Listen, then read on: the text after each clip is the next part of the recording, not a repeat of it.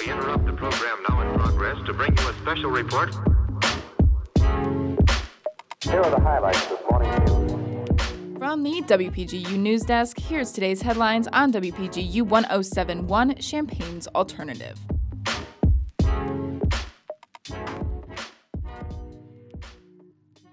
From WPGU News, I'm Tori Gelman. It's Tuesday, December 28th, 2021. The University of Illinois has installed 2 license plate readers along Lincoln Avenue. Located at Florida and University Avenues, these cameras are the first of a planned 5 to be added around campus, with the rest set to be installed prior to the spring 2022 semester. According to the university police website, the readers will assist in being proactive against crime. The license plate readers will cost over $13,000 in their first year.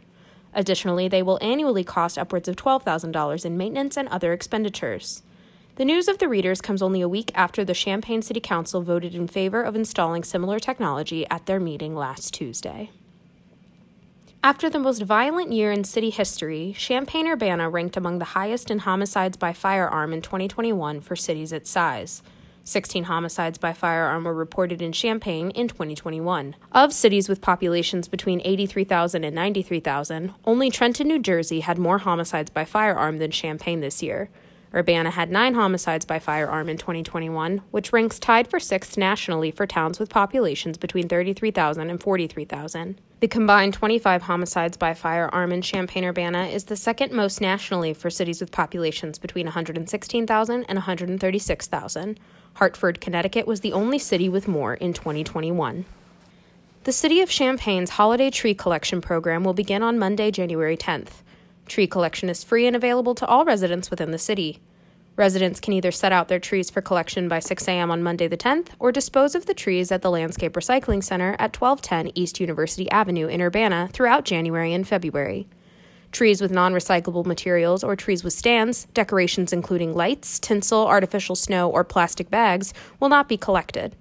As part of the yard waste collection programs, the collected trees will be chipped and made into garden mulch. For more information about holiday tree collection, visit the City of Champaign website. Tonight, the Virginia Theater will celebrate 100 years of performances with the return of the stage play The Bat.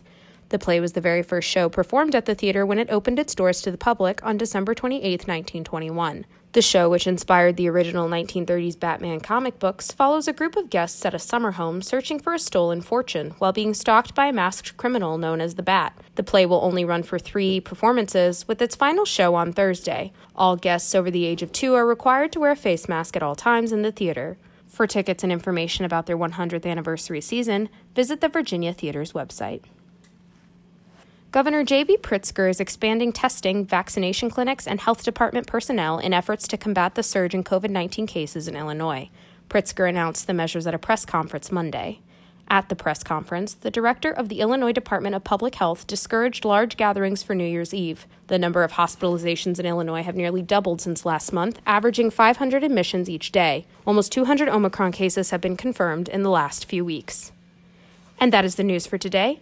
Contributing reporting for today's broadcast is provided by Laszlo Toth, Jackson Janes, Beza Veral, Owen Henderson, and Jane Knight. Our regional editor is Josie Alameda, our arts and entertainment editor is Mac Dudley, and our political editor is Jane Knight. Our deputy news director is Emily Crawford, and our news director is Justin Malone.